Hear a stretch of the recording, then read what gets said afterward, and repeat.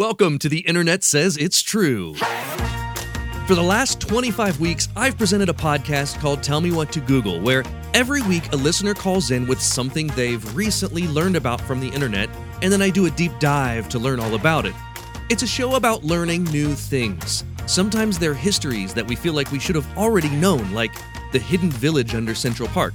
And sometimes they're trivial things, like the fact that the guy who invented Pringles potato chips was buried inside a Pringles can. Well, now we're back for a second season, and this time with a brand new name. I'm introducing The Internet Says It's True. It's a title that works better for the show, not to mention it's easier for the search engine to find you when you don't have the name of the search engine in your title.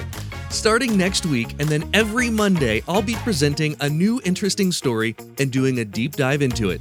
I can't wait to bring you along. If you are subscribed to Tell Me What to Google, you don't have to do anything. You'll already get it. If you're not subscribed, now's the best time. Just search for The Internet Says It's True wherever you're listening and learn something new every week. I'll see you Monday.